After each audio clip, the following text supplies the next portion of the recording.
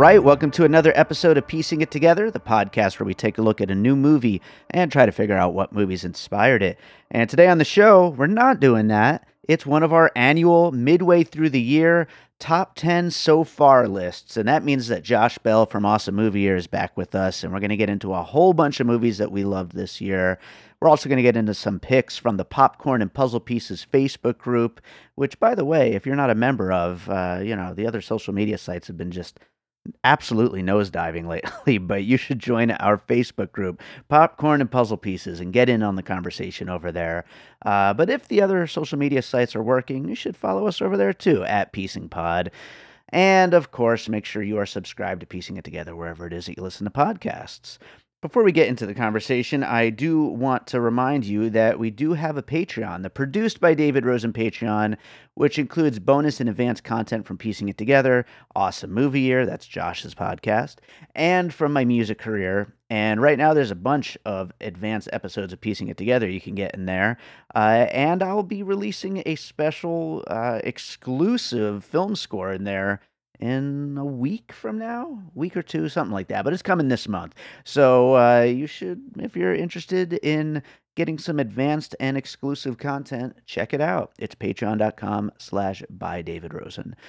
So with that said, let's get into our top 10 so far of 2023. It's that time again. Josh Bell is with us to talk about our favorite movies at the midway point. It's 2023 so far. Josh, how you doing? I am doing great. Busy as always, but happy to be talking to you about some of our favorite movies. We get to reminisce on the year that's been so far. Yeah, it's been a little disappointing to me, I think. Yeah. I feel like in the past few years, we've done these episodes and I've had a lot of enthusiasm for a lot of movies that have ended up kind of holding their places in my list all the way through to the end of the year. And some of those this time maybe will, but I feel like I had more of a struggle to come up with a list for this than I have in past years. And maybe I just haven't been seeing the right movies. Yeah, I don't know. I mean, I feel like my list, and we'll, get into it as we're going through, seems to strangely be filled with a lot of just ridiculous, over-the-top action comedy, like mainstream, populist, just, that kind of stuff. So whether or not that's all going to hang around by the end of the year is, really up for debate. But, that being said, I've really enjoyed these movies that are on my list, and I can easily go into a top 20. That's how much I've found a lot that I've liked, but it's been a certain kind of like, for sure. Yeah, I mean, I enjoyed these movies. I mean, I don't want to make it sound like I'm going to recommend a bunch of movies that I don't really recommend, but I think this was testing the limits of how many movies I really did enjoy that much thus far this year. So fair enough. Well, we'll also get into some honorable mentions at the end and also mention some picks from the Popcorn and Puzzle Pieces Facebook group. But let's get into our list. What do you have for number 10? All right, so my number 10 pick is a Chinese film called Are You Lonesome Tonight? It's a sort of noir-ish story, I guess you could say, about this man who gets himself embroiled in a very complicated underworld sort of, I guess he's sort of in like the crossfire of these people fighting with each other and, in this noir sense. But the core of it is this guy who accidentally or believes that he has accidentally hit and killed someone with his car, and he runs away from the scene of the crime, and then he feels guilty, and he ends up befriending the widow of the woman or of the man that he killed without her knowledge. And so it's got that kind of dynamic to it. But in the meantime, the man that he believed that he killed was involved in some sort of shady crime dealings, and the people who that guy was connected with are after this guy. But it's got a lot of cool atmosphere. It sounds kind of confusing, and it is kind of confusing, but it's an interesting combination of that kind of noir style and something sort of woozy and romantic, almost like a Wong Kar-wai movie. And it's not exactly a romance between these main characters, between the main guy and the widow, but they do have this emotional connection. So it's takes place over a long period of time, and it kind of goes in a bunch of directions you wouldn't necessarily expect, but it always keeps your interest, and it looks really cool. So Are You Lonesome Tonight is what it's called, and it does feature that Elvis song performed on karaoke by somebody as well. Nice, nice. Yeah, it sounds interesting. I don't know much about this film, and it definitely sounds like very twisty and very I don't know, kind of like weird and mysterious and whatnot. And so yeah, it sounds like one worth checking out when I get around to that. So great first pick there.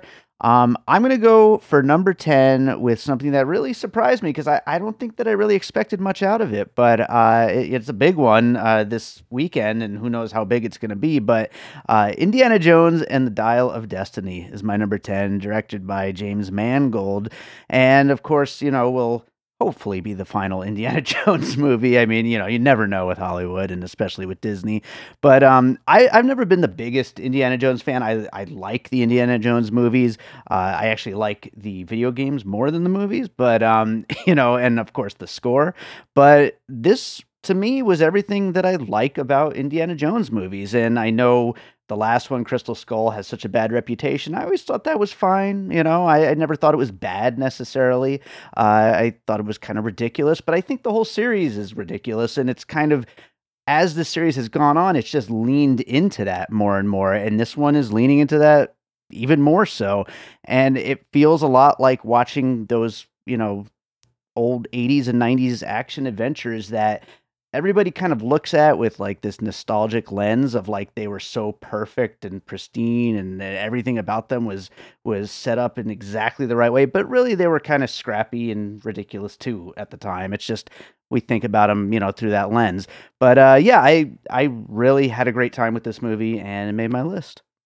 Yeah, I enjoyed it too. I think it seems like it's gotten mixed response, maybe more positive than Crystal Skull overall, but still a lot of people didn't like it. And I did. I had fun with it. I think I agree with most of what you're saying. And I'm sort of a casual fan of these movies as well. I remember thinking Crystal Skull was fine. And I think this was probably more enjoyable. But it's not on my top 10 list. But I certainly had a nice time with it. So I'm with you on that. Right on. What do you got for number 9? So my number 9 is a movie that we talked about here on the old Piecing It Together podcast that I know you liked a lot. So I may come up on your list later. I don't know. It's hard to predict you, Dave. But yes, true.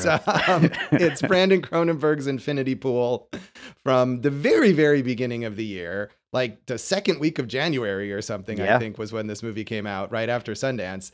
And it's some weird shit, but in a good way. I mean, I've had quite a Brandon Cronenberg year. We did an episode of Awesome Movie Year on Antiviral, his first film, and then I ended up watching it again a few months later to write an article about it. So I've really kind of immersed myself in his style, which of course is similar to his father, David Cronenberg, but it's got its own kind of flavor to it. And I feel like Infinity Pool, even though, it's kind of similar to his other work, it's also refining it further. It's another movie in this sort of trend of dark films about the nasty underbelly of the super overprivileged. But it takes it in this more weird, surreal sci-fi direction, which I always appreciate. Mia Goth is fantastic in this film. And, she's been on a roll lately with the stuff that she's been doing. And I love the weirdness, the body horror of it. And just the way that it completely commits to the complete insanity. And so it's a movie that has moments that will definitely stick with you as long as, for quite a while after you see it. Yeah, absolutely. And yes, it will appear later in my list. I definitely love that movie. So I'm glad it made your list as well. I will go to my number 9, which I got to give a quick shout out though, because this was a last minute addition, a movie I watched last night. And so it knocked Mafia Mama out of the number 10 spot for me. So, so sorry to Mafia Mama. No apologies to Mama. You know what? I wanted to have a debate about Mafia Mama though. Well, it's my number one honorable mention. All so right. my number 11 movie. Yeah. But number 9, Past Lives, which I'm sure will make a lot of top 10 lists this year. Even coming to the end of the year, I'm sure it'll still be there for a lot of people. But directed by Celine Song. And, it's really pretty much as good as everybody's kind of, making it out to be. I mean, this movie is... it's beautiful. It's incredibly acted. The performances are just so fantastic. And I think that what it has to say about, relationships and about possibilities of relationships is really almost more interesting than what happens, the plot itself. And it's something that I feel like I'll be thinking about for a long time after watching it last night. And on all of the technical levels is like really beautifully made as well. I mean, it looks incredible. The score is fantastic. And there's really not much negative I could say about this movie. It really just kind of swept me away. And I think, not that Oscars are everything, but I mean, looking over my top 10 here, unless they create a stunts category for John Wick, this is probably the only thing for my list that has any kind of shot this year. Chad Stahelski is working very, very hard to make that happen. So it may get there. And it's deserved. Yeah. So. Yeah. This is a movie that will come up later on my list. So I'll hold my further comments till then. Sounds good. Right on. What do you have for number 8? So my number 8 is a Shudder original film that I didn't have much expectations for. Although Shudder, I feel like as far as streaming services go, has a pretty decent record with their originals. But I thought this movie just really was very effective at what it was trying to do. It's called Influencer, from writer and director Curtis David Harder. And I think, honestly, like the two movies that I've mentioned thus far, one of the great things about this film is how it kind of keeps swerving and it keeps you on your toes. It doesn't do just what you expect it to do at all times. Cassandra No, who is the main star of this, although doesn't necessarily appear to be the main star when the movie begins. Mm-hmm. And she plays this sort of talented Mr. Ripley type figure who is living as an expat in Thailand and kind of stalking or befriending these social media influencers who come to this country to engage in these luxury travel experiences and post about them online. And she kind of adopts these identities and sort of messes with these people to a psychopathic degree. I don't want to say too much because, again, part of the enjoyment of this movie is how the plot keeps going in directions that you don't expect. But sure. I think it's really smart about this whole social media influencer world without being, I think a lot of movies, especially like horror movies or thrillers about that, would just be very heavy-handed about like, oh, this is so terrible. And it's not that way at all. It's not judgmental per se, who's the villain, but also the protagonist. And I just thought it was really clever. And I didn't quite know what to expect out of it. And it stayed with me for a long time afterwards. So it's on Shudder. It's called Influencer. Right on. Yeah, I didn't like it as much as you did, but on my Letterboxd review, I said, as far as the talented Mr. Ripley meets Ingrid Goes West movies go, this one isn't bad. So, I had a good time with it. It's pretty good. And yeah, people that are Shudder fans should definitely check it out. So, yeah. My number 8 is also tech related. And spoiler alert for my list, but in a year with a lot of true stories of brands movies, I have 2 of them on my list. And the first one is Blackberry from director Matt Johnson, which I really did not expect much out of this movie. But man, it really was fun. It was riveting and has some great performances, mainly Glenn Howerton from It's Always Sunny in Philadelphia, who just is a real big surprise for this year to have like just such a powerhouse standout performance like this. And it's just a great, weird, true story that I was obviously we're of that age where we were around for all this stuff. And so it's like interesting to like kind of get further details to stuff that we kind of knew about, just, exactly how the rise and fall of BlackBerry all went down with the advent of iPhones coming in and just basically wiping the floor with them, even though they had practically 100% market share up until that point. And it's just an interesting film. And as kind of a tech nerd guy myself, like it was like really fun to kind of dig into some of the references and some of the companies that are explored in the film and all the things that, like I said, were like just outside of like my knowledge of these companies, but like to like get more details of it all was really cool. Yeah, I wish I liked this movie. Hmm. Everyone likes this movie, Yeah. and I like literally everyone. I wrote a review of it and I posted it on Rotten Tomatoes, and it was like one of 2 negative reviews out of 100 or something. And at some point, Rotten Tomatoes like flipped it to positive somehow, and I had to go They back in and change it. sabotaged I don't you. know what happened with that. I was gonna reach out to them like it was some kind of conspiracy, but then it held. But no, I actually had high expectations because I heard such great things about this. And I think the idea, like you said, there's these brand movies that have all come out this year. And the idea of doing it in this more like darkly comedic tone to me seemed great. Like I would love something like that that's not just a boosterism for some sort of corporate, entity or whatever. Yeah. And I don't know. People talk about like Glenn Howerton's performance here. I found it so one note and so irritating, and not in a way of like, oh, how fascinating it is that this guy is a jerk, but like, please get this guy off my screen immediately. And I just like the first 40 minutes of this movie, I remember pausing it and thinking, I hate this. And then Wow. I kind of got a little more on its wavelength as it went along. And I appreciate the approach, but yeah, I don't know. It did not work at all for me, but I seem to be basically the only one on that. Yeah. Yeah. I think you're right. Cause like, seriously, everybody else that I know seems to have like really connected with it. And, I don't know. I had such a good time with this one. So I guess it's not for everybody though. But it seems like it almost is, except Yeah, for me. exactly. What do you got for number 7? What do I have for number 7? My number 7 pick is Rye Lane, the wonderful, really just, you want to have like a fun time at the movies and just be like smiling the entire time and feel good about humanity for a short, tiny window of time Sure. before you return to the real world. You can watch this film. A great debut from Rain Allen Miller, the director, and excellent performances from these 2 stars, David Johnson and Vivian Opara. All of whom I was not familiar with. I think these actors have done some TV work in the UK, but not people that I had seen before.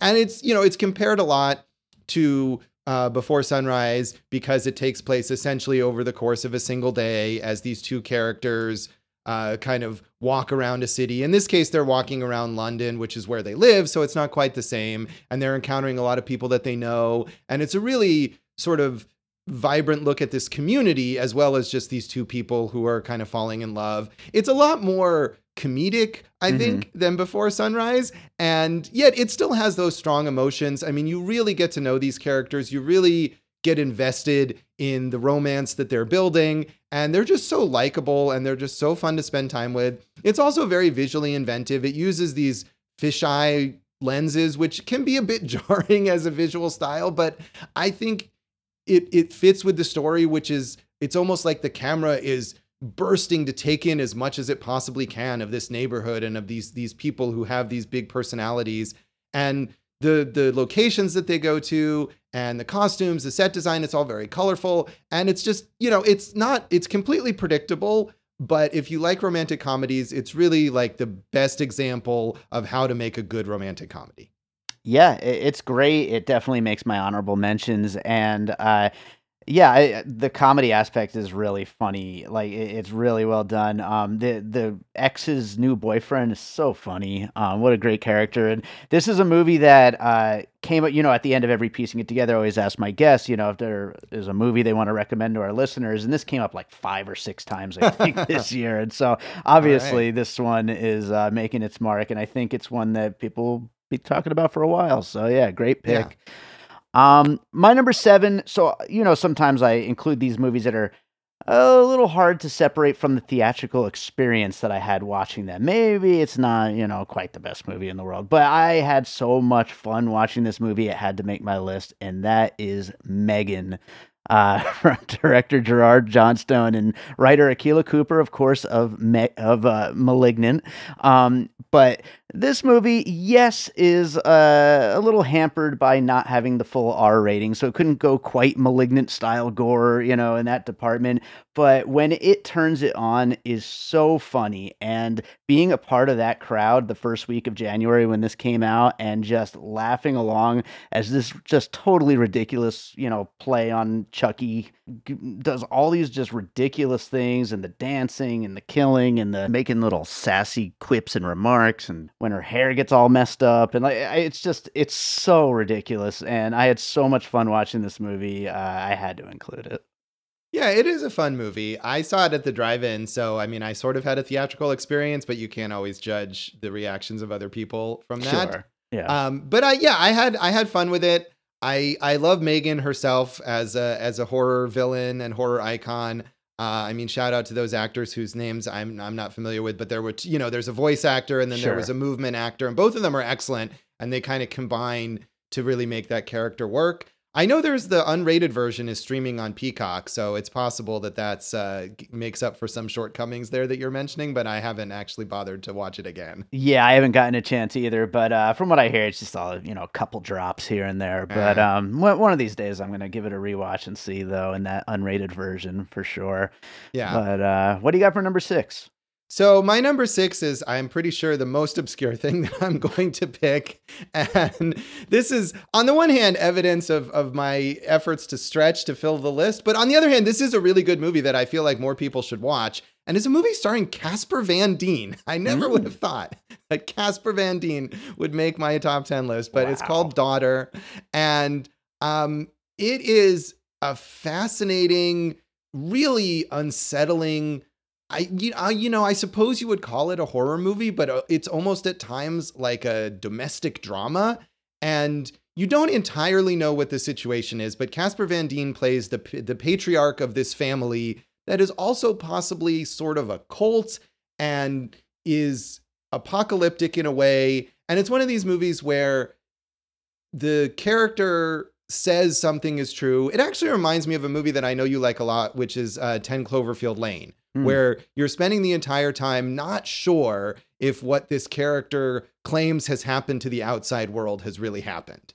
So Casper Van Dien is the patriarch of this family, and he says, the outside world has collapsed and is dangerous, and we must stay in our house.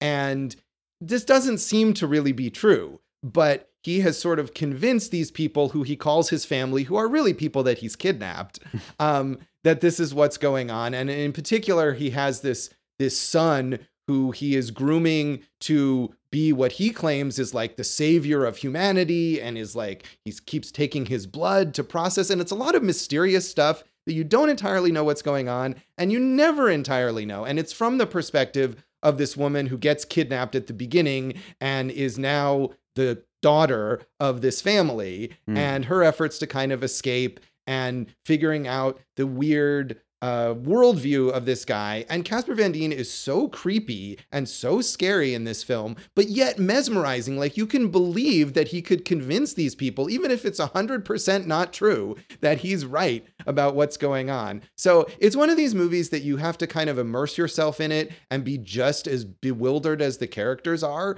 But the world building is great. And it's a very low budget film. It's essentially shot just in some very nondescript house. It's not a sci-fi post-apocalyptic thing. It's just this very beige looking suburban house that they claim is the only safe place now in the world. So I didn't have any expectations going into this. I mean, a thriller starring Casper Van Dien, my expectations were probably as low as they possibly could be. Yeah. But I feel like it's also proof that this guy who is a punchline, who is known for just being in these terrible B movies all the time, if given a really good role and working with a good filmmaker, Corey Deshawn is the name of the writer-director, can deliver an excellent performance. So it's a movie that I hope more people will check out. I'm sure people have not heard of it, but it's available on demand. It's called Daughter. Yeah, I've never heard of it, like you said. And 10 Cloverfield Lane sounds like a good comparison to what you just described. I was also thinking while you were talking about Yorgos Lanthimos' Dogtooth. Which absolutely, yes, probably a lot weirder, I would imagine. but in this same actually vein, comes though, close to how weird Dogtooth is. Nice. At times. Yeah, nice. Well, that sounds really good. I'm gonna have to check that out. My number 6, also a little bit, off the beaten path. It's a Marvel movie called Guardians of the Galaxy Volume 3. Marvel? I don't know what What is that? From director James Gunn. Superhero movies have been having a little bit of a rough go lately. They either are critically not working out or box office wise or both. And I definitely have not liked a lot of them. But this has definitely been the shining standout of all the different companies putting out superhero movies. This really kind of recaptured exactly what there is to have fun with these movies, and is like a perfect conclusion to the trilogy of Guardians of the Galaxy films, which I felt too was not quite as good as the first one. I think this is right back like on par with the first one, and with the MCU kind of in a free fall at the moment, like the rest of their films just haven't felt like they were like doing anything necessarily worthwhile. This one gives you all the laughs, the action, the effects, just all the superhero stuff that you want to see in one of these movies.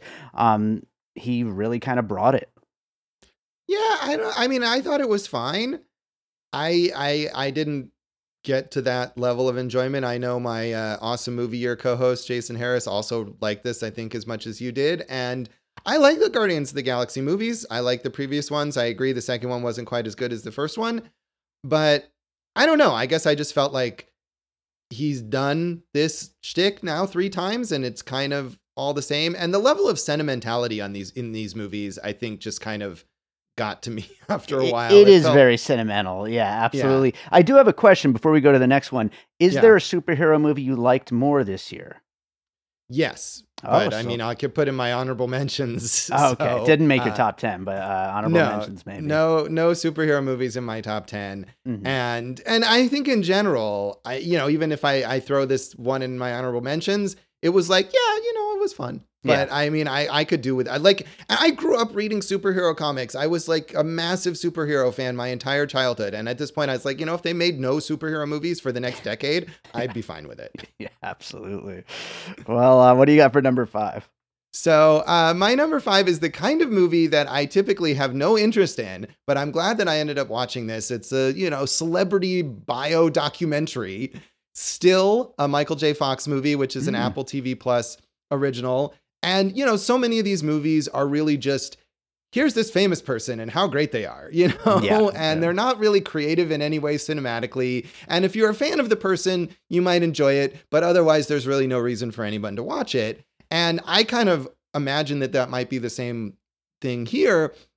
And in a way it is, certainly. It's definitely not a movie that is like challenging your perceptions about who Michael J. Fox is per se. But the way that this movie is put together by director Davis Guggenheim is, to me, really remarkable and something that I at least had not seen in other documentaries like this. And we have, of course, we have these interviews with Michael J. Fox, and we have some scenes, sort of candid scenes of him in his life. And, he deals with Parkinson's disease, which he's been dealing with for the past 30 years. But as he recounts his life story, they starting way back in his childhood and going through his career and his dealing with this disease. And they show clips from all of his work, his TV shows and his films, and not just in a typical way where he says, oh, then I was on Family Ties and here's a clip from Family Ties. But they use it almost to recontextualize these clips and make them tell the story that he's telling. So instead of Family Ties demonstrating how he was on Family Ties, it's a clip from Family Ties or a clip from one of his movies that manages to illustrate the things that he was doing in his life. And it was just a really fascinating, to me, way of telling this story that I had not seen before. And it makes you see these films, if you've seen Back to the Future or you watch Family Ties or some of these really, really famous things that he's done, it makes you look at them in a completely new light and through the lens of what was going on in his personal life and the things that he was struggling with, especially early on with his Parkinson's diagnosis and trying to hide that. And then as he was struggling with addiction and all this stuff. So it's just, I feel like these movies are often just like, this could be a news magazine or something. And this was a very, very cinematic portrayal of this kind of thing. So even if you feel like, hey, I've read about Michael J. Fox, I know what his whole deal is, this is a movie that's worth watching as a movie on Apple TV, still a Michael J. Fox movie. Right on. Yeah, I haven't watched it yet. It's definitely on my list of things that I've been wanting to get around to. And, I hadn't even thought about looking at my list of documentaries that I've seen this year. I might have included Jason Isbell Running with Our Eyes Closed if I had, which was a fantastic documentary. But yeah, no docs on my list though this year so far. But we'll see at the end of the year maybe. Yeah, I usually don't end up. I mean, I'm sort of a casual documentary viewer at best, but certain Yeah. ones like this, they just grab me, and it really did. Right on. Yeah, I'm looking forward to that. Number 5 on my list. I don't care what anyone says. I loved it. It's a little movie called Fast X. The latest. Fast 10, Dave. Don't mispronounce it. Fast 10, whatever. It's from director Louis Leterrier, and it's just absolutely just nonsense ridiculous. So much fun. Of course, this series can't get any more ridiculous, but they keep trying. But the thing that makes this one stand out from, if you're somebody who's kind of on the fence and had kind of given up on these movies because they got so ridiculous, the thing that brings it all home is Jason Momoa, who is one of the most fun villains I've seen in a movie in recent years. Just completely unhinged, totally going for it with just absolute insanity.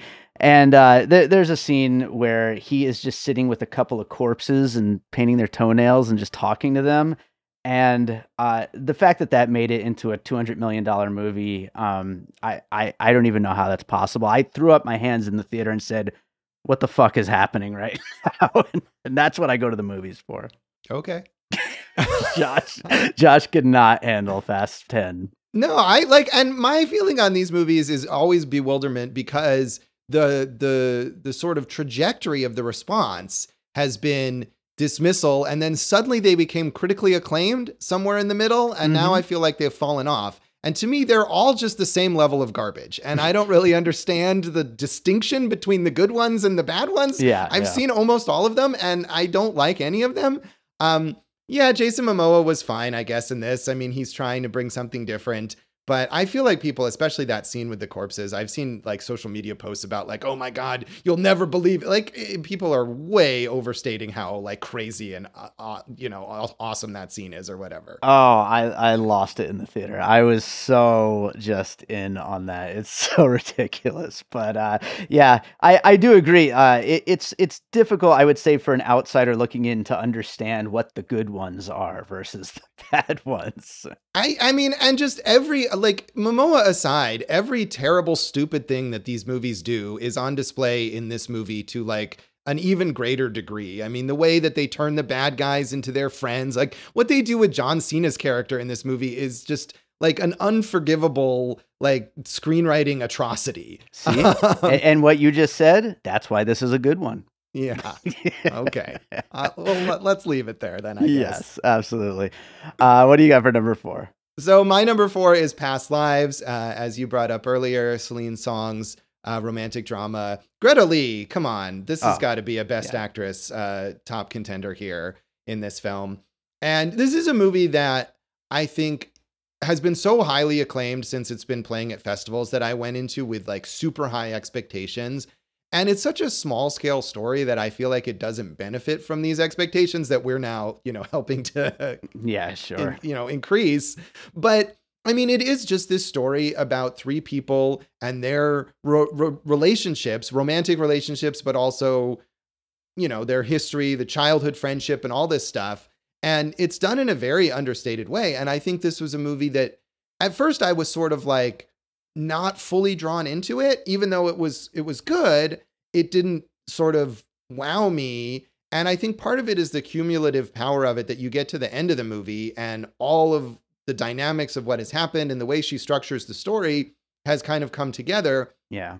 For me, it really reached me fully. There's a scene with Greta Lee's character and John Magaro, who is her husband, and they're in bed together and they're kind of discussing the strange situation they've ended up in with her childhood sort of first love who's come back to visit. And it's just such an honest, open discussion, and the kind of thing I feel like you don't see in these kinds of movies that have quote unquote love triangles, that you would just have these characters like lying to each other or pretending that they don't feel what they feel. And that moment, I was just like blown away by how well it's written, how well it's acted. And it's just them lying in a bed. It's not shot in any sort of amazing way, although this movie does look beautiful. Sure. But the way the performances are, it really reaches you. And I think it's been compared a million times to the Before movies. and to go back to Rye Lane. Sure. And I think this is more in line with those movies than Rye Lane is, that if you like films like that are really, I love the theme of regret. To me, I'm going to be more drawn into a movie that's about a relationship that didn't happen than about a relationship that did. Cause I feel like, I don't know, that emotion for whatever reason speaks to me more. So if that's something that really like hits you with those before movies, I think this movie will really hit you as well. Absolutely. Yeah. I'm sure as more and more people keep finding it, everybody is going to be loving this film. So yeah, I'm not surprised it made both of our lists. Number 4 for me, I said I had another one of these true stories of brands on my list, and it is Tetris from director John S. Baird. Now, I try not to get into the whole nostalgia game when it comes to movies. Everybody is just completely ruled by Star Wars and superheroes and Ghostbusters or whatever. But when it comes to Nintendo and Game Boy and Tetris, I mean, that's my nostalgia. And this tapped in 1000% to everything I lived through when I was like 9 years old when the Game Boy came out, and it just like imprinted on me and became like the most important thing in the world. And I was a regular reader of every single video game magazine, Nintendo Power, Game Pro, Electronic Gaming Monthly. So I knew like little sidebar bits about some of this stuff. But the true story is so crazy. And of course, it's, dramatized a little bit here and there, especially when things go 8-bit and insane. But, it's just such a fun, ridiculous story. And Taron Egerton is great in the lead here, as is the rest of the cast. And one of my favorite scores of the year from Lauren Bacall. Really great stuff all around. And as a video game fan, just total memory lane here. Yeah, I didn't see this one, actually. I think I maybe had enough of the brand movies, and the reviews on this were a bit mixed. Yeah. But I mean, I was curious too. And I think it was also partly, I think the week that it came out, I just was busy and there were other new movies. And so I didn't get to it. And then it falls by the wayside. But I'm not a video game person, but I briefly was during exactly this period. Like I did have the Game Boy and I love playing Tetris. And that's the kind of game I still like, those puzzle type games. I can't get into long quests or games that take, 15, 30, whatever hours to finish and have very detailed story. But, just a little like move the block over here that I can do. So I maybe would enjoy this. And I did even read some of those magazines. I had a letter printed in the Sega magazine. I can't remember what it was called now, but I still have that magazine somewhere. And the t-shirt they sent me. Oh, that's awesome. So maybe I would enjoy this. I don't know, but I haven't had a chance to watch it yet. Right on. Well, I look forward to hearing what you think if you do get around to it. But what do you got for number 3? Well, my number 3 is a movie that I know that you didn't care for. It's Nicole Holofcener's You Hurt My Feelings with Julia Louis-Dreyfus, Tobias Menzies, Michaela Watkins, who's a super underrated actor, I think. And I love Nicole Holofcener. I wish she made movies more often. I'm sure she'd like to. I'm sure it's not always easy for her to get funding for her kinds of films, which are stories about just normal people doing normal stuff. And not a lot seems to happen in these films. But this is maybe the most one of that. I don't know. I mean, the sort of inciting incident of this film is so minor. Right. And as much as it like means something to the characters, even the characters don't like obsess over it as much as you would imagine for a movie that is theoretically about this incident, where Julia Louis-Dreyfus's character overhears her husband, Tobias Menzies, say that she's a writer and she's been struggling with this new book that she's writing, and he's read all of these drafts and has encouraged her. And he mentions to his friend that he actually didn't like her book and he lied to her about that. And it's this white lie to reassure her because he loves her and he wants her to succeed. And this kind of sends her into a tailspin a bit, but not to the degree. I feel like you could make a version of this movie that was sort of a Curb Your Enthusiasm comedy where she just goes completely insane over this small little white lie or whatever. And that's not what it is. But I feel like that's what I like about it, is that it's a more realistic response. And it's about these people who do love each other. It's not like it destroys their marriage or something. It is a small issue that they need to address that helps them to understand each other better. And it's part of one plot in this movie that's also about Michaela Watkins as Julia Louis-Dreyfus's sister, and her relationship, her husband, who's an actor and has some of these similar kinds of insecurities that Julia Louis-Dreyfus has. It's about their relationship with their son, and just a lot of really real feeling kinds of stories about middle-aged people and what they deal with. And I love that about all of her films. I think if you like any of her other movies, this is another one to really like. She works so well with Julia Louis-Dreyfus. And again, I just hope she makes more movies and they make more movies together. Yeah, I didn't hate it. You mentioned with Past Lives, like the problem with the overhype of some of these films, and I think in the lead up to this movie, a lot of the reactions were like, this, You Hurt My Feelings is just laugh out loud hilarious, and I'm like, this is like a light chuckle, like at best, And so I think maybe expectations going into it just weren't exactly right. But Michaela Watkins is awesome, and so I can definitely agree with you on that part. Yeah, and I agree with you that it's not a laugh out loud movie. I mean, I didn't have a problem with that. I don't think it's trying to be. I don't think it's a movie with a bunch of big jokes that fall flat. Yeah. I think it's a movie with a lot of gentle humor that succeeds. But if you are looking for like some sort of Curb Your Enthusiasm or some Will Ferrell comedy or something, you definitely will not get that out of this movie. Absolutely. My number 3, also a comedy, one that I am in the vast minority on, but I love this movie. It is Fool's Paradise from director Charlie Day of It's Always Sunny in Philadelphia fame.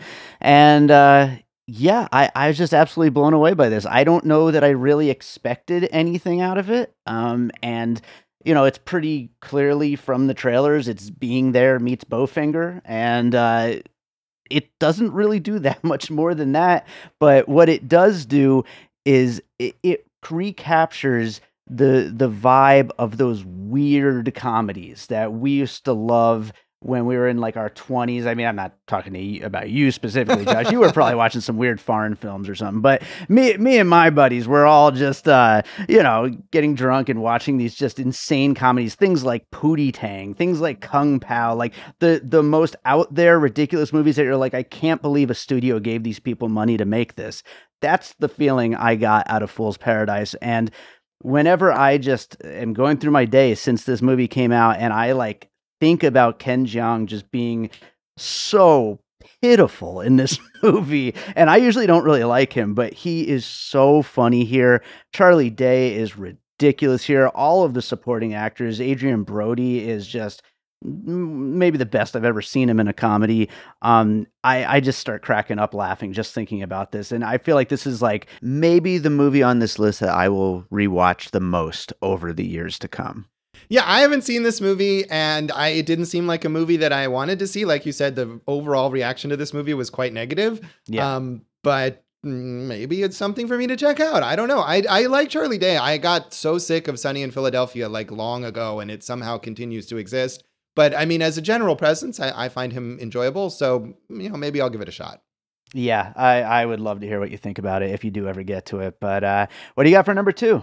So my number 2 pick is another film that we have done an episode here on Piecing It Together about, and that is Sanctuary, the excellent sort of two-hander with Margaret Qualley and Christopher Abbott. I know I just was like, Greta Lee, top contender, best actress, but I think I put Margaret Qualley above her, actually. Nice. She's so good. I mean, both of them are fantastic. They both deserve accolades, but she's so good in this film.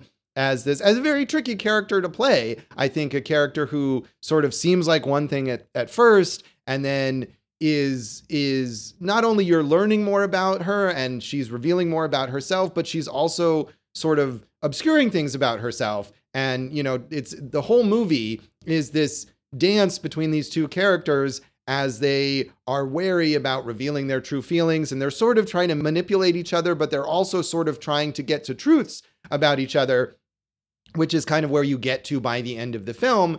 And it's a really tough balance, I think, for these actors to pull off. And they both do really well. Margaret Qualley has the more sort of showy performance, I think, as this dominatrix who is being let go, is being fired by her client, played by Christopher Abbott, who is this very, very wealthy hotel heir and has decided now that he's going to take over his family's company, that he can't be a guy who sees a dominatrix anymore. And she has some unorthodox ways to convince him to change his mind. And it's just these two characters in a hotel room the entire time. But it's funny, it's thrilling, it's really actually quite romantic and very sex positive. And I think like a few of these other movies that I mentioned, another great thing is it never does what you expect it to do at any point leading up all the way till like the very last shot. And that's, I think, what I loved about it as well. So I think a lot of people have been touting this movie, but it definitely deserves even more attention. I don't know if it's streaming yet, but I'm sure it will be soon. So Sanctuary. Yeah, great movie. I loved it too. It didn't quite make my list. It's like just below my top 10, but yeah, I thought it was excellent, and I agree. Margaret Qualley's performance is fantastic, as is Christopher Abbott. So yeah, great pick, and I'm glad you brought it up on the list.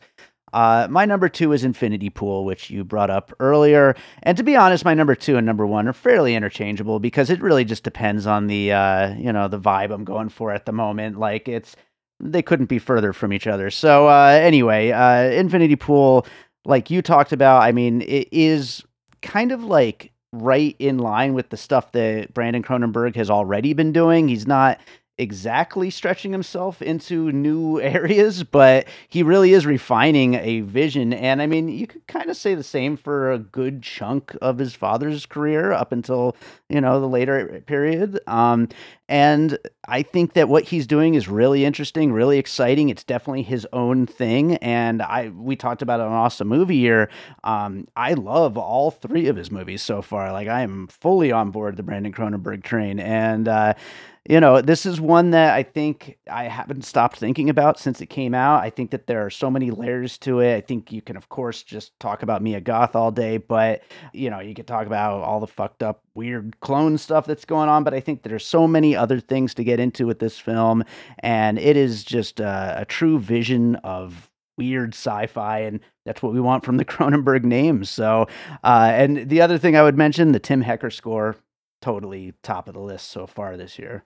Yeah, I mean, I agree with you on all that stuff. And I have liked all of his movies, Possessor, the other one, in between this and Antiviral, and looking forward to seeing what he does next. And his sister, Caitlin Cronenberg, is making a movie, and I'm all on board for that too. Why not? Let's get them all. It's going to be the most fucked up of the 3 of them. So. Yeah. All right, we're to number 1. What do you got, Josh? My number 1, and this is a movie that I definitely can see maintaining its position here. It's Are You There, God? It's Me, Margaret, from Kelly Freeman Craig, who is 2 for 2. And like Nicole Hall, I've seen her. I wish she made more movies more often. This is her first film since her debut, The Edge of 17, which I also really loved, which was also just an excellent, excellent coming of age story. And this is too. I mean, of course, it has the source material here that is a classic, the novel by Judy Blume. And it deals with a younger age character than Edge of 17 does, but it's so real and honest, and it's funny, and it captures so many things, not only that adolescent time period, but also the time period that it's set in. She keeps it in the 1970s, which is when the book was published. I feel like a lot of filmmakers would feel the pressure to update it somehow to the modern day, and I love that she didn't do that. I love also that this is a movie. I think the book has this reputation as being, because it's been challenged or banned in certain places because of its portrayal of puberty, which is a huge part of it and is about Margaret, the main character, played by Abby Ryder Fortson. She's 11 years old and she's dealing with changes in her body and getting her period, and all this stuff is a major, major part of it. But also a huge aspect of this film is her search for meaning in religion. And I think this is something that you rarely see, and certainly not with this level of nuance, in a Hollywood studio film. And the way that she explores that, the different faith traditions, the way that this movie is open to all of these different ideas, and dealing with the interfaith nature of her parents' marriage, Rachel McAdams and Benny Safdie, who play her parents, one who's Jewish and one who is not really religious anymore, but comes from this Christian background. And it's not providing you with easy answers, just like she doesn't find any easy answers in her quest. Also, Rachel McAdams is so good in this film as the mother. And one of the things that Kelly Freeman Craig does is expand on that character and give her her own arc and her own emotional journey as she, as a mother, deals with trying to support this child who is struggling and going through things that she herself can relate to, but also, can't fully, guide her child on, and is just trying to be there for her. And is just like the kind of mother that everyone wishes that they would have, I think, in this film. So it's just such a wonderful, beautiful movie. And this is a big studio movie. This might be the only like big studio movie that I have on my list. And it totally bombed at the box office, which is on the one hand, not surprising. On the other hand, is a real shame. And I hope it doesn't mean that it takes another 7 years for Kelly Freeman Craig to make a movie, because this is a movie that everyone should see. I didn't realize it bombed at the box office. That sucks. Yeah, I mean, I don't know. It doesn't cost like what Guardians of the Galaxy cost, but I think even on that relatively modest scale, it did not do what it was meant to do.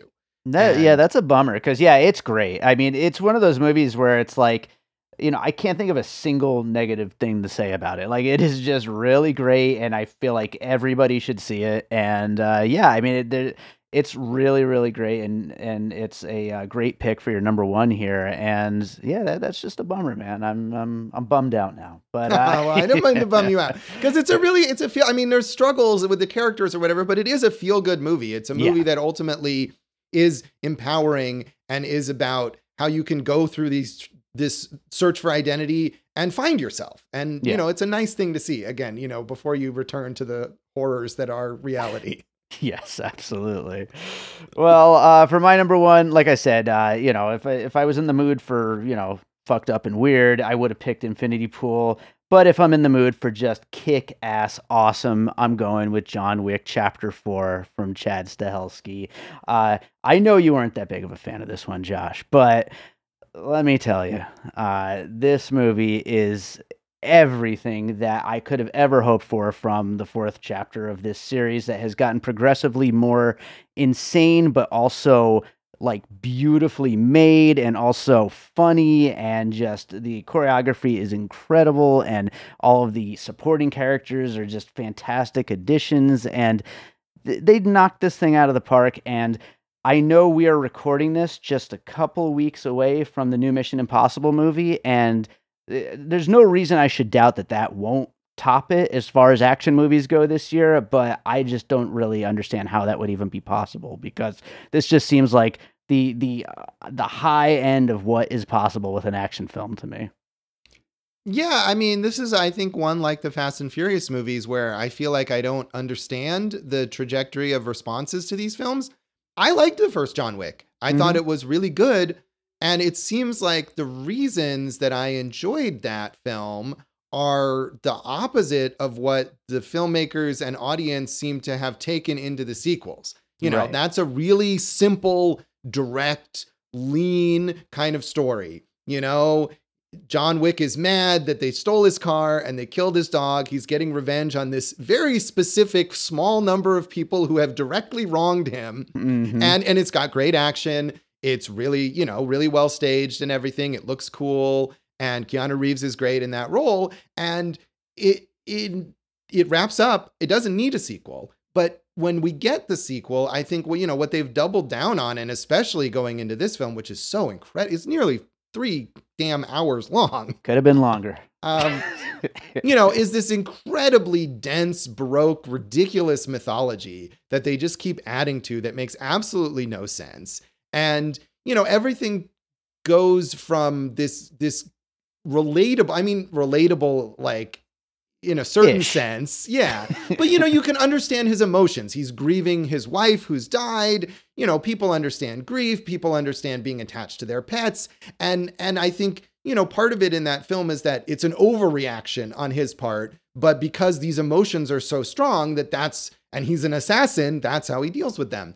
And it's just gone so far away from any kind of emotion that you can understand, from any kind of story that makes any sense. It's become this elaborate, insane, essentially like sci-fi fantasy world. Yeah. And even the stunts, which are cool, I think because this movie is so long, and the stunts also then just go on and on and on and on. Each individual set piece is like 20 minutes long.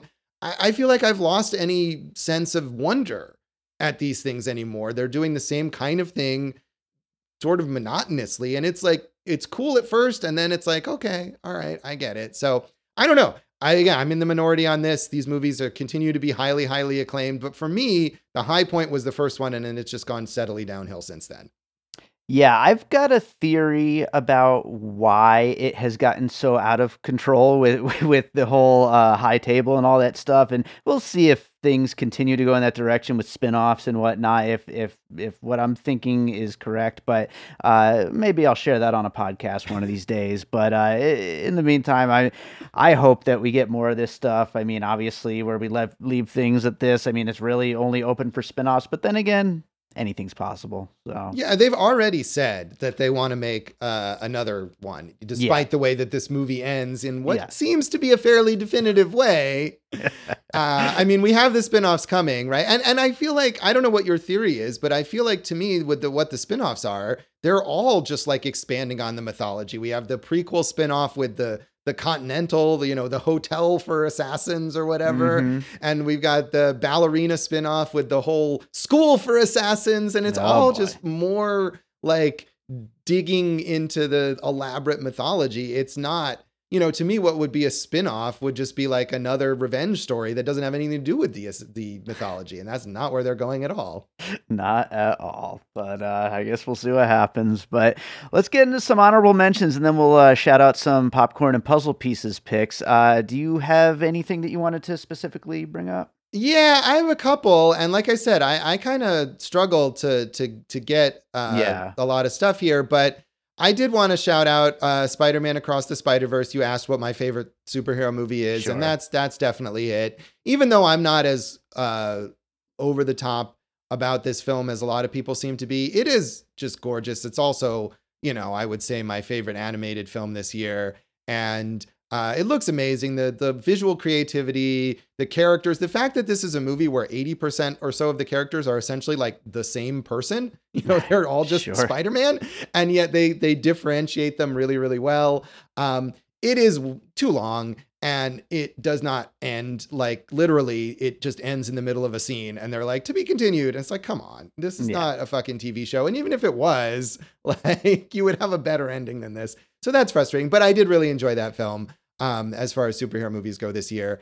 And I also wanted to shout out Knock at the Cabin, the M. Night Shyamalan film, which I'm very back and forth on M. Night Shyamalan, but I feel like this is one of his better films, even though it does feature some of his weaknesses, especially the way I think that it ends does not really hold up. He didn't stick the landing on this, but Dave Bautista is so good and so creepy in this film. And the concept is super creepy, where this family is being told that the world will end unless they sacrifice one of their family members. And Shyamalan, this is a movie that largely just takes place in this cabin, and yet it's super creepy and unsettling just amongst these characters. And, Bautista really just carries it. He's so good. I like Guardians of the Galaxy. He's fun in those, but this really showcases his acting. So those are my honorable mentions. They're not close really to the top 10 or anything, but enjoyable popcorn type movies that I had a good time with. Right on. As far as I am concerned, I had written down 10 things. I'm not going to go through them all, but I will say from your list, I had Rye Lane, Sanctuary, Are You There, God? It's Me, Margaret, and Knock at the Cabin. So those were on my honorable mentions. Also, Mafia Mama, of course, I already mentioned as an honorable mention. Also, The Pope's Exorcist, which is a mixed bag, but as far as like that kind of hokey, kind of camp kind of thing for 2023, like that's it. Like the memes alone make that worth an honorable mention. Also, Inside with Willem Dafoe was a really unique and interesting film, even if it doesn't 100% work. I had a lot of fun with that. Also, Sisu, which is kind of another form of John Wick. That's one I wanted to include. And then my last honorable mention, the Dungeons and Dragons movie that was just a big surprise, fun film that didn't do very well whatsoever, probably because it looked terrible. But for people who watched it, for the most part, I think most people had a fun time with it. Yeah, I had a fun time with that movie too. I did enjoy it, and it's a shame that it didn't do well, because it's the kind of IP driven film that we would want to see, because it really feels like it was created with love and care and actual enthusiasm and creativity from those filmmakers. Bunch of those others I did not see.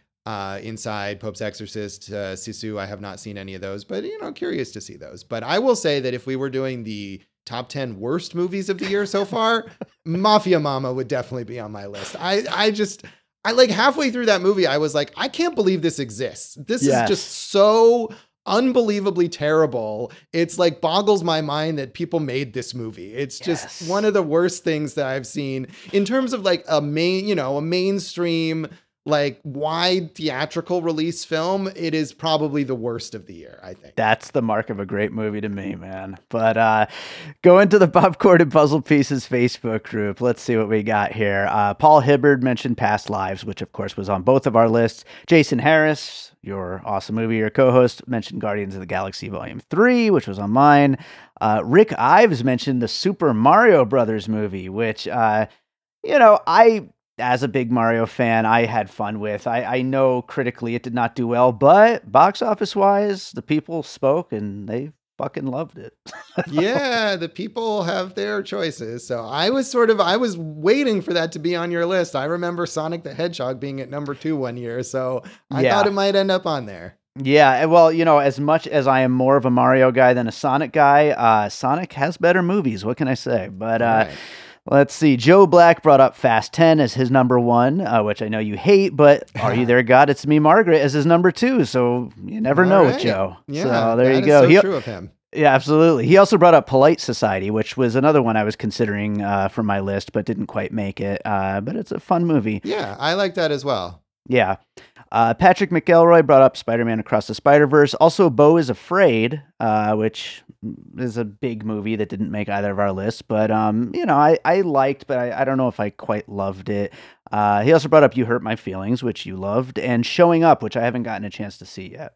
Yeah, I haven't seen that either, nor have I seen Beau is Afraid, actually. And I do like Ari Aster. I like Midsommar, and I like Hereditary a lot. And I know Beau is Afraid seems to have been kind of polarizing, but I'm definitely curious to see that. And Showing Up. I'm sort of back and forth too on Kelly Reichardt, but I would always be curious to see what she's doing. So both of those definitely on my list to watch at some point.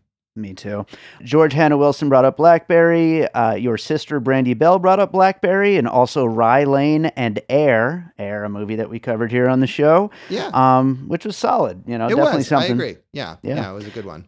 And then last but not least, our buddy Chad Clinton Freeman brought up Guy Ritchie's The Covenant. Guy Ritchie had 2 movies this year, and I didn't get a chance to see either of them. So I don't know. Yeah, I think The Covenant was the one that got better reviews, but to me, Operation Fortune was better. Not that either one are particularly good. They're Guy Ritchie. They're kind of in his real, he's a solid mediocre filmmaker, I feel like.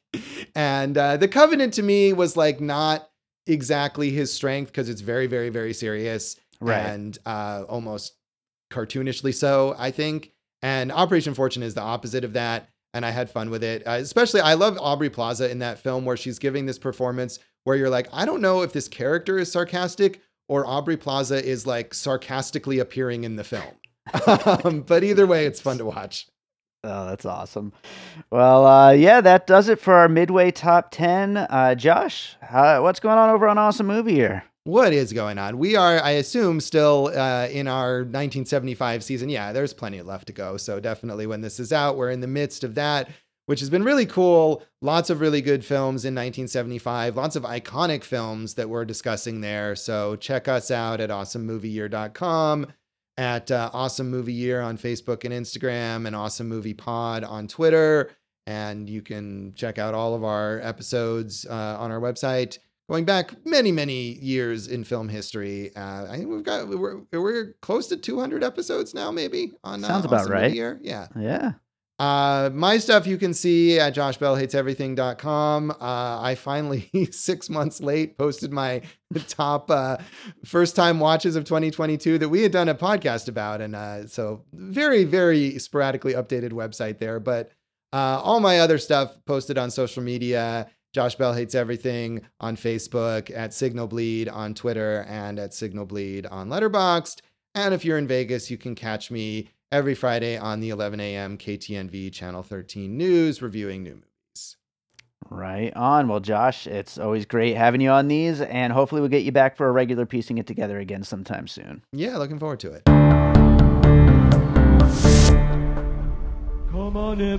Hi, this is Wax Trax Records here on 2909 South Decatur.